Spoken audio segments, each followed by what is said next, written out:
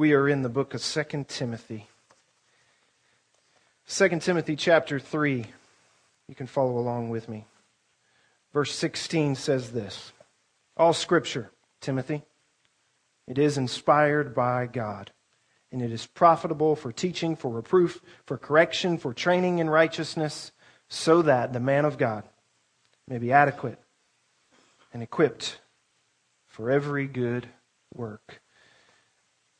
A couple of weeks ago was Mother's Day, and we looked at how important Paul, and by default, God, through his inspiration of Scripture, believed it to be that Lois and Eunice were a part of Timothy's life, that they set in his foundation the sacred writings.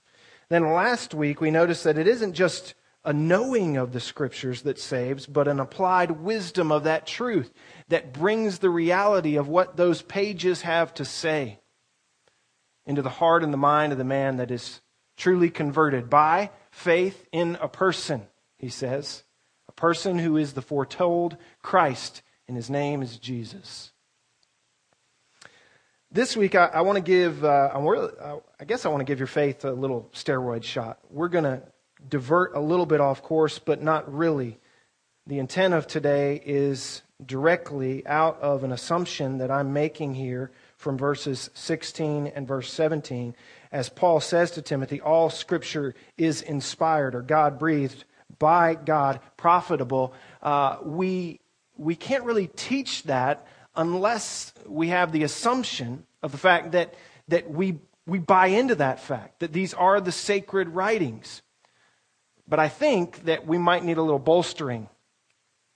We might need a little steroid shot under our faith to help us to answer the question, do we really believe that this is sacred? Do we really believe that these things are inspired by God? Even if we figure out what it is to be inspired by God, do we buy it?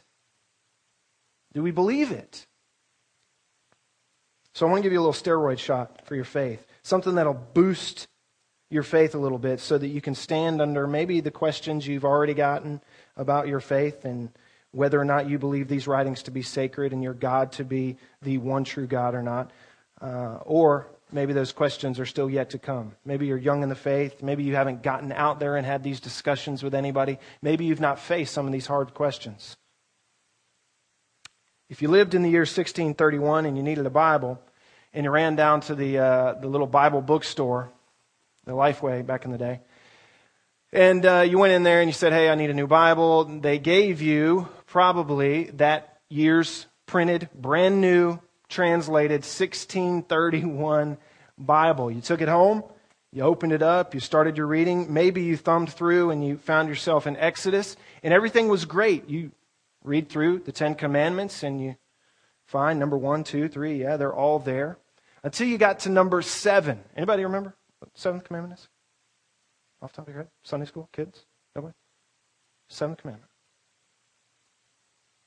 It's thou shalt not commit adultery. But in the 1631 Bible, as you're reading through, what you found was it says, and thou shalt commit adultery. Oops. A little word was left out there.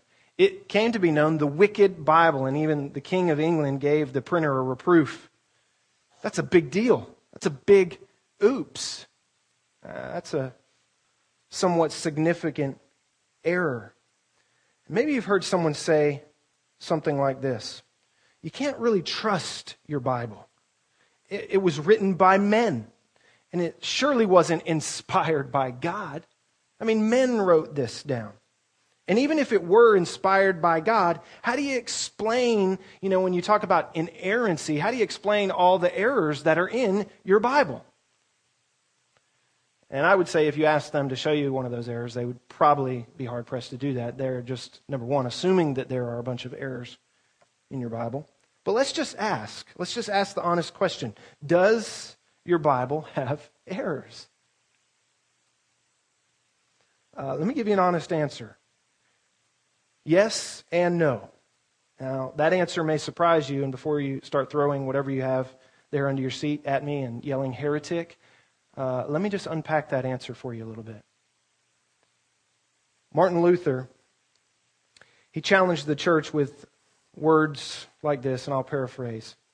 He says, if we preach with all we have, but we fail to confront the point of conflict,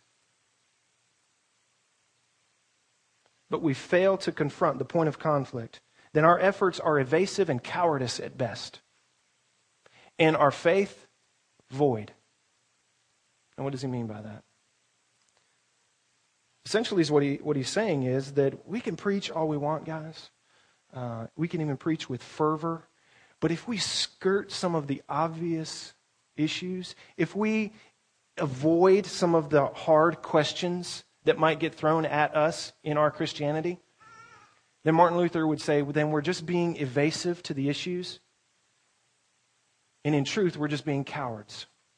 Let me encourage you that what we believe, what you say you believe in Christianity, it is in fact true. And as such, you don't have to worry about it. Does that make sense to you? I think sometimes we worry that if we talk to someone about our faith or if we talk to someone about Christianity, that they're gonna grab our Bible and beat us with it, albeit philosophically. They're going to talk us out of our own faith, and so we'd rather just not talk about our faith to anyone. But the truth is that we don't stand on shaky ground. If you have the answers, you can field the questions because there are answers. You don't have to skirt the issues. Now, if you don't know the answers, then that's a whole other issue. You need some equipping, some training.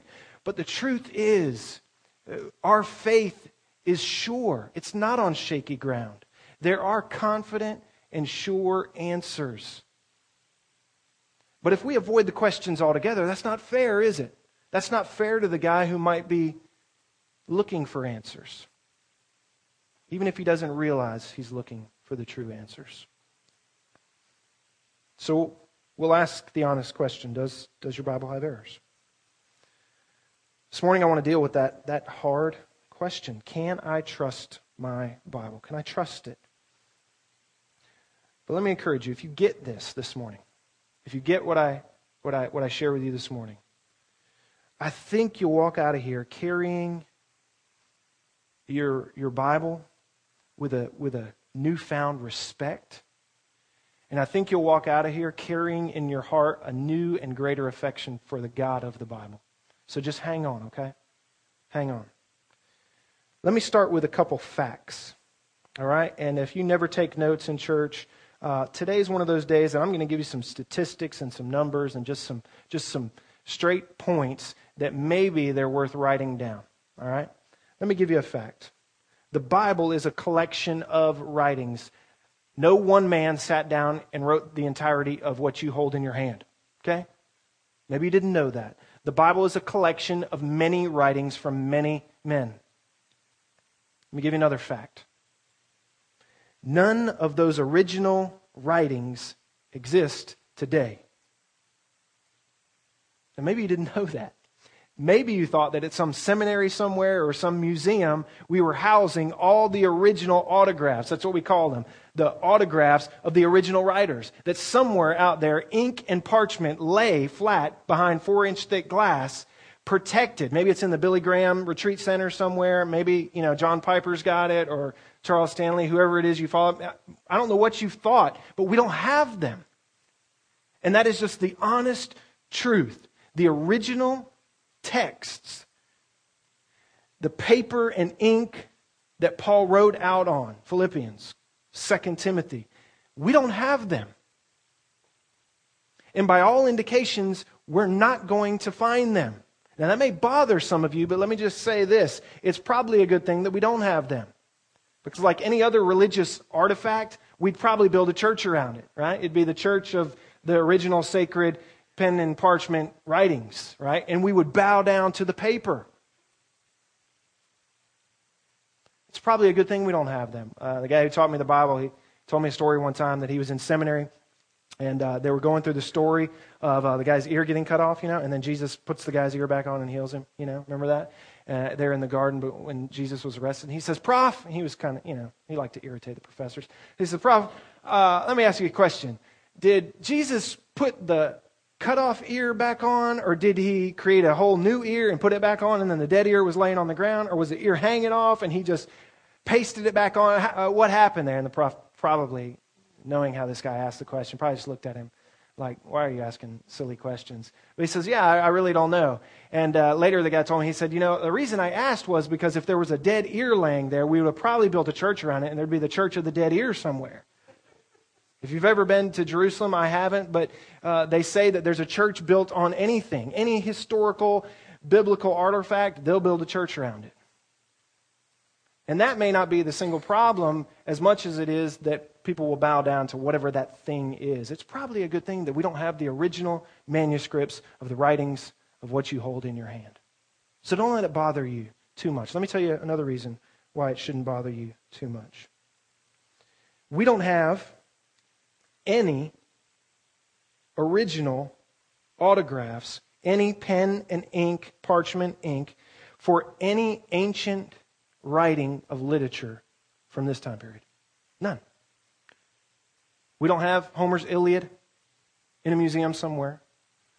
We don't have Caesar's Gallic Wars at West Point behind glass. They don't exist. This is typical, all right? The Bible is not the exception to the rule that we have all these other ancient original writings, but we don't have the original texts of the Bible. That's typical, guys. And it's probably intended. What do we have instead? Very simple. We have copies.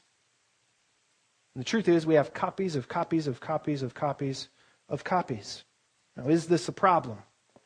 That we have copies and we don't have in our hand the original parchment and ink from Paul or Moses, etc. Well, maybe it's a problem. Let me tell you why it could be a problem. If in all the copies we have, they're all different, then we got a problem. Okay? That's just basic rationale. If they're all different, then we've probably got a problem. Maybe there's someone out there who asks you these hard questions that has a little more information than the standard guy. Maybe he knows that there are, in all of the copies that we have, somewhere around 200,000 variations between the copies. Now that's a big number. That's a daunting number. That's a staggering number. So what do we do with it? What do we do with those 200,000 variations in not the originals, but the copies of the copies of the copies and the copies? Well, I'm going to help you out this morning. I'm going to whittle that number down. So hang with me here. We're going to take that number from 200,000 and bring it down and understand it a little clearer. The copies, your Bibles that you hold in your hand, are cast from are amazingly accurate. And here's why. Those copies were superior to any other ancient literature copies ever. Okay? The copies we have of Scripture are far superior to any other comparable work of its time. Two main reasons. We have more copies, number one. And number two is what we call proximity. We have a sheer number of copies that is greater than any other ancient work comparable to the Bible of its time. And the proximity that our copies were written to the original drafts is nearer than any other ancient writing of its time. Does that make sense? Let me explain. First, the amount. How many copies are there? The average number of copies for all other works of literature of this time, size, etc. Check this out. The average of all of them, number of copies that we have for any other comparable ancient work of literature is 9. The highest outside of the Bible is Homer's Iliad. We have 643 copies. It's not bad. It's better than 9, right? 643. Of your New Testament alone, you have 5,000 Greek manuscripts. 5,000. You have 8,000 Latin manuscripts. That's a pretty big difference. Not to mention, we have what are called the quotations of the fathers, the quotations of the church fathers. Here's what that means. From like 70 AD till about 300 AD, there were these guys that get now referred to as the church fathers. They wrote to the churches, they wrote about church, they wrote about Christianity, and they often quoted Scripture. So we have this compilation of writings from the church fathers that we call the quotations of the fathers. And one textual critic, one scholar in this area, he was asked the question, if all of the other copies that we have of the New Testament were burned, they were all gone, what if we just lost them all? Could we, strictly from the quotations of the church fathers, piece together the New Testament once again? And this guy, this scholar, he said, this question roused my curiosity, and seeing as I did possess all the writings of the church fathers, I started a search. He wrote later that to this day I have found all but 11 verses of the New Testament just from the church fathers' writings. The Bible is the most well-documented work in history. In history. What about proximity? That's the amount of copies we have. And how close were they? By proximity, we mean how far were the originals from the copies that we actually have and possess. Check this out. Because obviously the nearer the better, right? You following me here? The average proximity for all other ancient works is 1,200 years. 1,200 years. That's the average nearness to the original authors. The average proximity for just your New Testament, actually not the average, but the max for the New Testament major works that we have were 300 years. We have some pieces of manuscripts that go back as close as 117 years to the originals. Do you see the vast difference in proximity and sheer amount of copies that we have? By amount and proximity, your Bible wins hands down. But what about those 200,000 so-called errors? The truth is that those errors would better be called variations at this point. But let's just talk about them. In all those copies that we have, all those copies of copies, and remember, you have more copies than any other work in ancient history. And that seems good and maybe bad at the same time. You have more copies, which means what? You have more room for error. But having more copies outweighs the more errors because now you have more copies to compare off of each other. And so it balances itself out. But in all those copies, we have to deal with those 200,000 variations. 200,000 differences found in all of our copies. So let's break it down. When it comes to textual criticism, and that's what we call this, it's the analyzing of all the different parchments, of all the different copies. When it comes to textual criticism, you got to understand how the numbers work. All right, now hang with me here. I know this seems a little bit academic, but the intent here is not to give you a crash course in New Testament manuscript reliability here. The intent is to bolster your faith so that you can raise your Bible high, knowing that what you have is the Word of God in essential purity and essence. All right, so hang on here through the numbers and the academia. In 4,000 manuscripts, if there is one error repeated, that doesn't count as one error. It counts as 4,000 errors. This is how we come up with the number 200,000. If, for instance, in 2,000 copies, the same letter is dropped out, because in number one copy in that line, that scribe dropped it, and now everybody else dropped it, and they were actually honoring the original as they had it, that counts not just as one place of error, it's 2,000 errors. You see how the number 200,000 becomes a little bit inflated at that point. But that's how you keep track. If you take away all those places and you make those 2,000 places that one letter was dropped one place, one occurrence, then that number 200,000 you can bring down to 10,000 places of variation. All right? So you may want to write that down. There's only 10,000 in all of our copies, places or points of variation in your scriptures. Now, what kind of variations are these? We got to ask that question. We don't want to skirt the issue. Where do the variations come from? What do they look like? There's two kinds of errors or variations when it comes to scribes copying your Bible. All right? There are what we call unintentional and intentional errors. All right? Hang on here.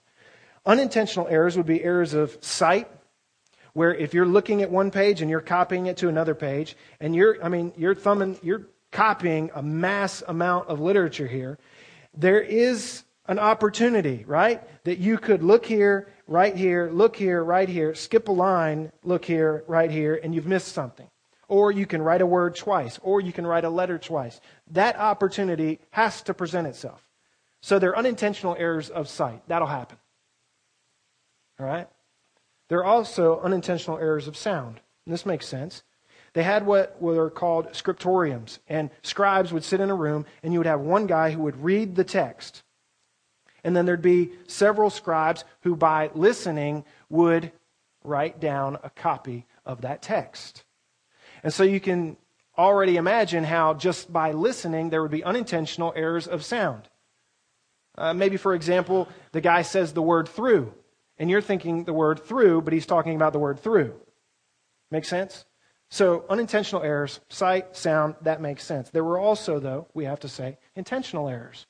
Why would there be intentional errors? Let me give you a couple examples. Intentional errors are errors that come when a scribe decides that something needs to be corrected. All right, so you got Fred the scribe sitting there, and he says, that doesn't seem right. I'm going to take the liberty of making it right in his own estimation. And this happened. All right?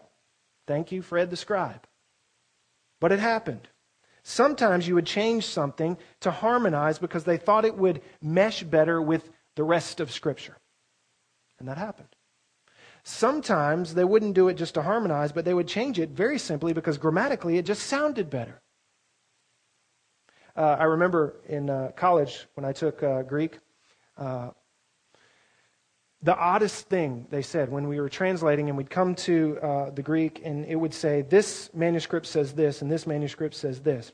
This manuscript says something that it looks like an obvious error, like it looks like he's dropped this letter out. But this manuscript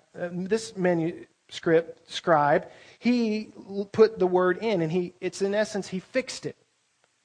And there was a rule in Greek translation that said, go with the one that's wrong. And here's what I mean by that. The rule is that you don't take the one that's fixed, because the inclination of the copyist would be to fix something, not to leave it in error. And so what would be the most original would be the one that left the letter out. Does that make sense? So that happens as you're copying in the text. And they did it intentionally. Sometimes, and this is probably the most unfortunate, they even had theological motives to change their copy. One example might be in Matthew, where Scripture says that nobody knows the time when Christ's return will be. That seems a little relevant, doesn't it? But it says not even the Son will know. Not even the Son will know. At a time when there was a raging battle for the divinity of Christ, you had some scribes who couldn't bear to put that the Son of Man, the Son of God, does not know something that the Father knows. And so they fixed it. They fixed it. So that happens. So you'd have unintentional errors, intentional errors. Some type of unintentional or intentional variations occur in 10,000 places in all the copies we have. All right? Now let's break that down. If you take out the obvious errors of dropped words, added letters, misspelled words, if you're an English teacher and your student turns in a paper and they wrote something, maybe they got the date wrong. They put yesterday's date instead of today's date. It's an obvious error. If we look at the copies and we take out those obvious errors out of the 10,000 places, that brings our number down from 10,000 to 400 occurrences. Okay? That's a smaller number. 400. If you take out the obvious, unintentional, and even intentional errors. All right? Let me bring that number 400 down a little bit. Only 400 demand anything more than that obvious consideration, but 350 of those 400, check this out, don't even affect the meaning of the text.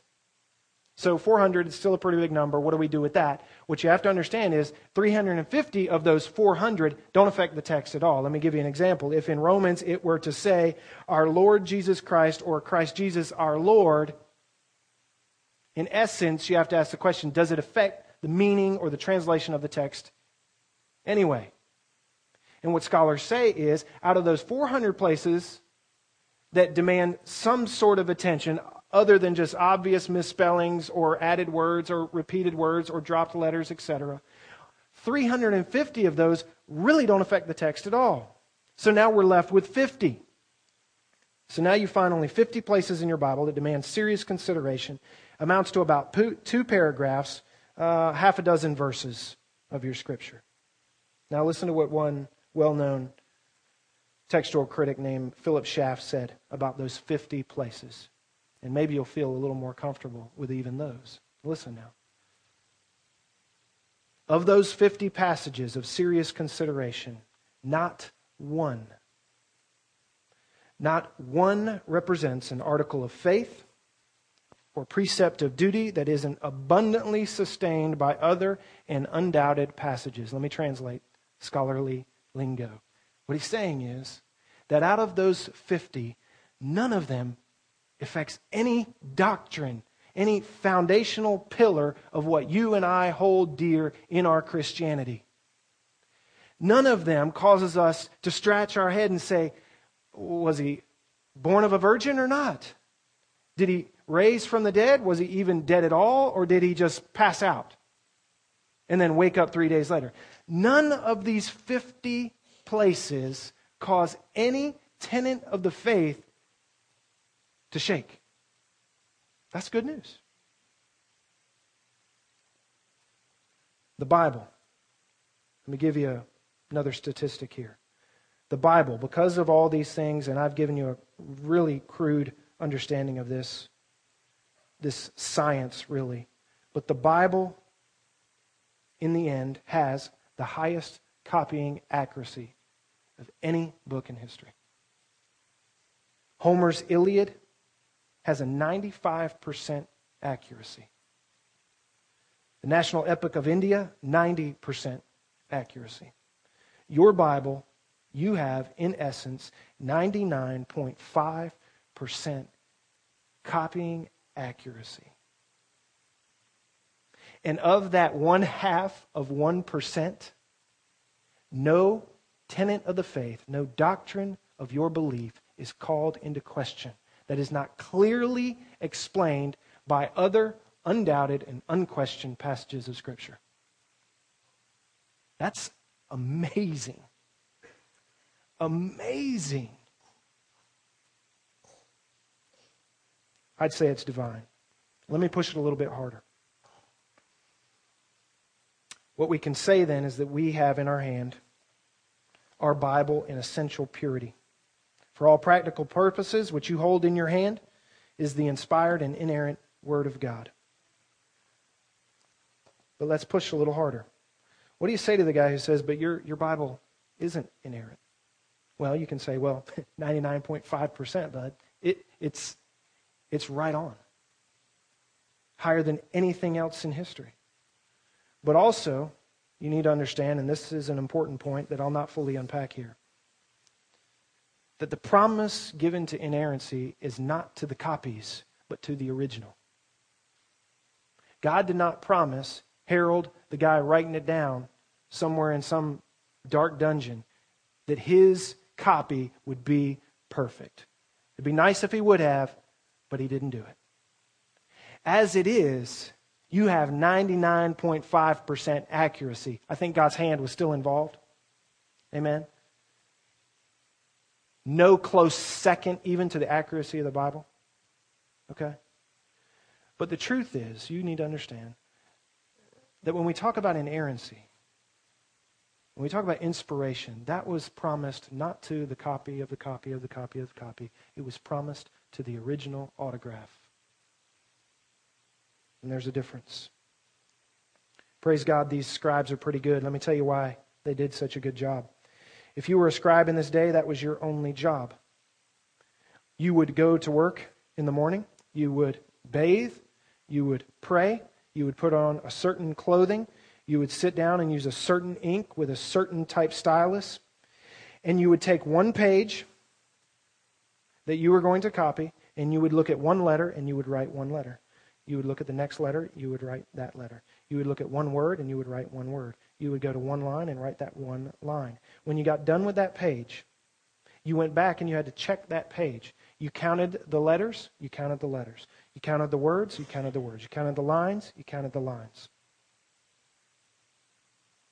Then you handed that copy to an older scribe, a seasoned scribe, and he did the same thing. If they found one error, one letter missing in the wrong spot, a word misspelled, etc., they would ball it up, throw it away. You would start over. Take another bath, pray again, put fresh clothes on. You'd start over. Anytime they came to the name of God, it is said that they would stop what they were doing. Before they wrote the name of God, they would go bathe again, put on new clothes, get new ink, new stylus. They would write the entire name of God. While they were writing that name of God, if the king were to walk in, they were under strict orders that they didn't even have to acknowledge the king, which was, in this day and time, certain death. While you're writing the name of God, nothing else matters. Do you see how strict they were on this? And thus you get 99.5% accuracy. One guy said what you get is the greatest copying accuracy of all time and very clean scribes.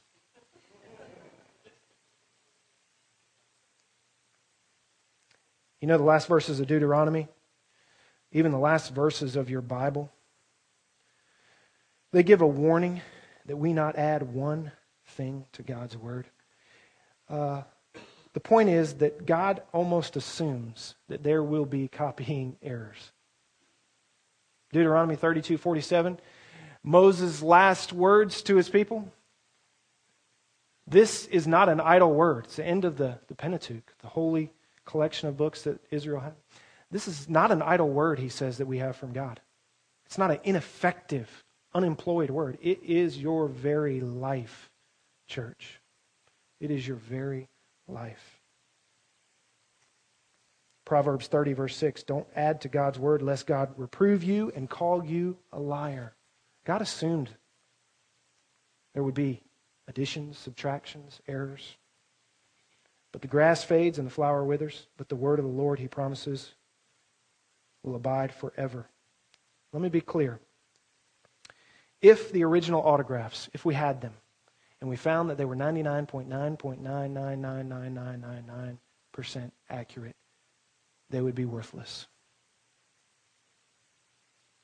Did you hear what I said?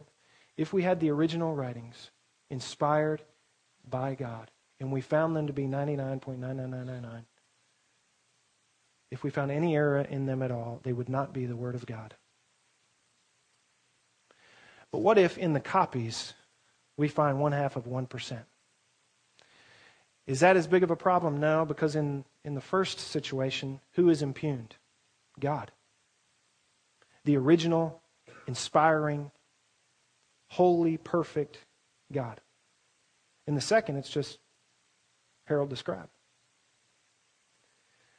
One textual critic explained it this way. If I'm crossing, he said, at a river where there normally is a bridge, but this day the water has overcome the bridge. He said, would I just cross the river at some arbitrary spot? He said, no, that makes no sense. He said, I'll cross where I know the bridge to be. Even though I can't see the bridge, I'll trust it to be under what I cannot see as a foundation to move me across. He went on to explain that's what we have in our scriptures. You do not, when you look at your Bible, see the original manuscripts. But you trust that underneath what you hold is the perfect bridge from here to God. And you don't cross some arbitrary other spot. You cross right here. That's wisdom. Let me give you another illustration still. If I were to decide to measure something, say I were going to measure a pen, and I grab my son's ruler, his little schoolhouse ruler off of his desk, and I measure that pen, and it's 6.5 inches long. But I'm not satisfied, so I decide I'm going to go get my office ruler because maybe it's a little more specific. Maybe it's not, that bendy, flexy kid kind of ruler. So I get my office ruler, and I find that it's not 6.5 inches long, it's 6 9/16.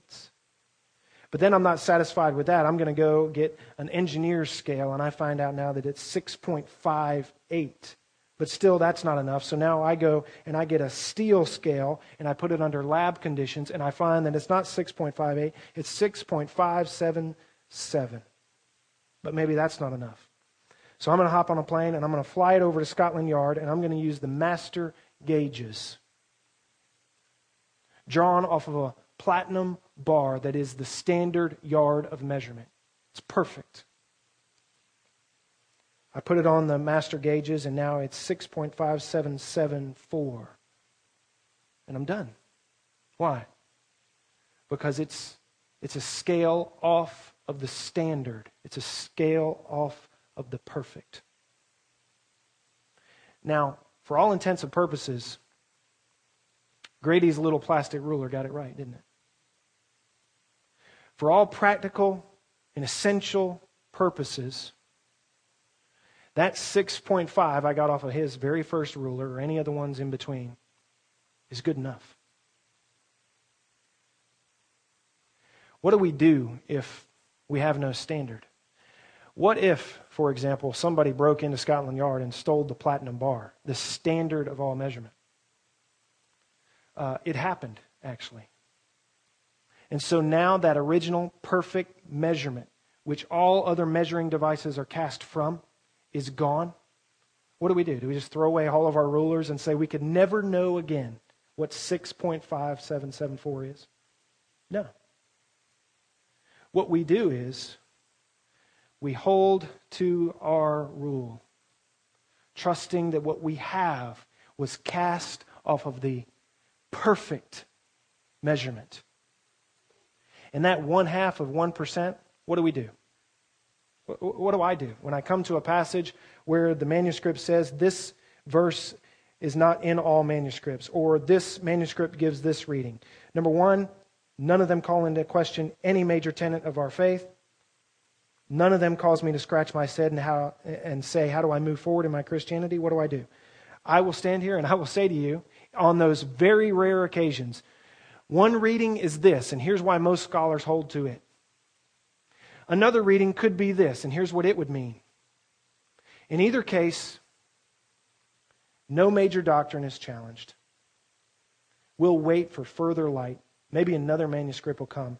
And all the time, as we find more and more copies, more and more manuscripts, this 1/2 of 1% gets narrowed in and dialed in. That's what we do. We deal with the issues honestly. But when we look at the facts, we don't fret that somebody stole the master gauge. We don't worry that we don't have the originals. We know it was cast from the perfect standard, that at point in time, the original, inerrant, inspired Word of God existed, and from it were cast copies with the greatest accuracy known to mankind. That's why Paul could say all Scripture is God-breathed. That's why Jesus could, on 73 occasions, say, it is written, even standing before Satan himself. That's why Peter could say that God has given us everything required that pertains to life and godliness. One scholar put it this way: given the evidence, if you cannot trust the Bible, we can trust nothing. Or we could say, as Spurgeon of old did, blessed Bible, thou art all true. The Bible you hold in your hand. Why do we do this? Again, I'm not here to give you a crash course in New Testament manuscript reliability. Its design and intent is to cause you to walk out holding this Bible with greater admiration, thanking God for His preserving what we have. Thanking God that it is divinely inspired, and it's so obvious. Its intent this morning is to cause you to walk out of here confident in your faith. Knowing these numbers isn't going to save you. But perhaps, maybe for someone here, there's a roadblock, there's a hurdle And maybe issues like this that have been skirted by the church for way too long, maybe hard questions like that you never really hear good answers to. How can I trust my Bible is one of many. Maybe you've never heard that kind of question addressed. But maybe this morning, by looking at the facts, you're saying to yourself, that roadblock is out of the way. And the God of this Scripture is real. He's true. His word is trustworthy. If that's you this morning, draw near. Draw near. We've got one more song. Ricky, come on. And we'll be dismissed. Why don't you, as we close, church, thank God. Thank God. I really feel that God is moving us in the direction of great joy and excitement. Your face, church, should convey your confidence in God's word, in God's plan, and in God's redemption through Jesus Christ on the cross. As you go out, your excitement should be infectious. I pray that getting information like this doesn't make you a scholar. I pray it makes you in love with God to such a degree that it becomes obvious to your friends and your neighbors and your loved ones, etc.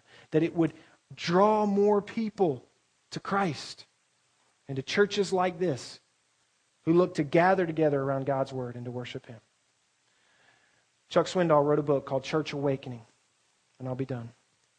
And he said in the book, he said, if a church preaches the word, if a church attempts as best they can to have authentic worship, if a church attempts as best they can to create a family atmosphere, if a church attempts as best they can from the leadership down to create all the essential programs to the best of their capability, if they do all those things, there's still one thing lacking that is essential for the kingdom of God. And it is the responsibility of the church, the body of believers, not the one guy up here. It is the responsibility of each one of us to take our part in what he called the catalyst of excitement that comes from the love we have for our God, trusting in the truth of His word, that it would become infectious, that when we go out there, others would sense that there's something going on, not just here, but in your hearts, that they ought pay attention to. That is on each one of us, church. I pray that God's word, the truth of it, the reliability of it this morning would excite you among all the other things that God is doing. Let's pray. Father God, we are amazed. I'm continually amazed by how you solidify our foundation. Lord, we don't need to hide in our faith. We ought to be bold. We have sure and solid ground to stand upon. Father, you have not left us without a word of direction. Father, you have given us truth through the sacred writings. And all Scripture is God-breathed, inspired, breathed into life. And it is certainly profitable. Father, the words that we have, the words that you have entrusted to us, they are not idle words, as Moses said. They are our very life. Lord, I pray that as we sing and we wrap up this morning, that we could walk out, go back to our lives with a renewed confidence that you are true, you are holy, you are dependable, you are reliable. We should fear not. Our faith is not on shaky ground. We trust you, God. We love you for going to such great extents to undergird us and to show us your great love. We pray in Jesus' name, and we'll sing as we leave. Amen.